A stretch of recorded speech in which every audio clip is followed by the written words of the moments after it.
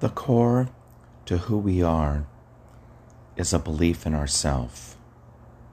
To thine own self be true. A belief that transcends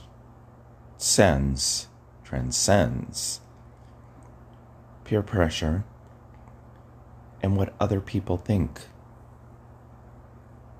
we should be.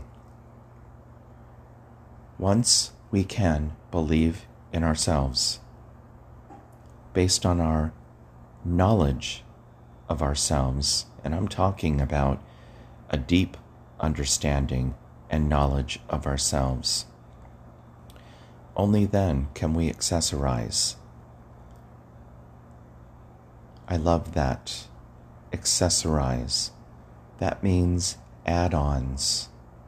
That means bejeweling and bedazzling who we are, but only in the truest form, not to be pretentious, not to be in any way bedazzled for other individuals. We truly are in our individuality. Ugh. I'll get the words out there. And our uniqueness in life. Can we truly believe that we could be the crown jewel on our own uniqueness and individuality as we walk this planet, just like everybody else around us? Be you. You hear that so much. Do you. Be you.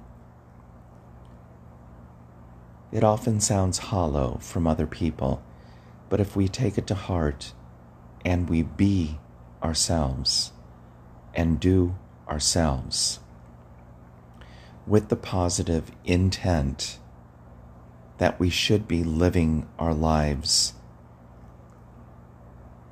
around, then oh, what a legacy we weave for ourselves.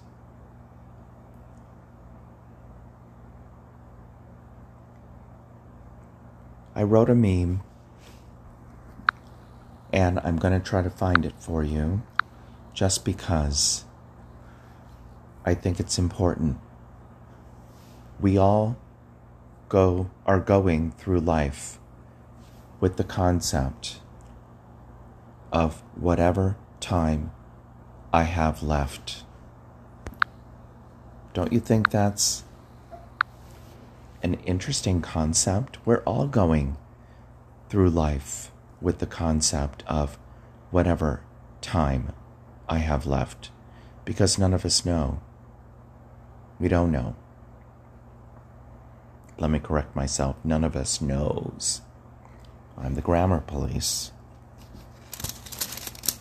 And so, if we live our life in the present, on the healthiest we can be on this day, because none of us knows, then we're living our best life in the moment. I know that this podcast went this way, then that way, then another way, and then zigged back to that. But I think you get where I'm going with it. The ultimate goal: be true to thyself in a positive way, in a realistic way.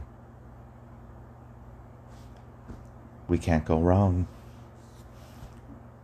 I've lived to tell. Till next time.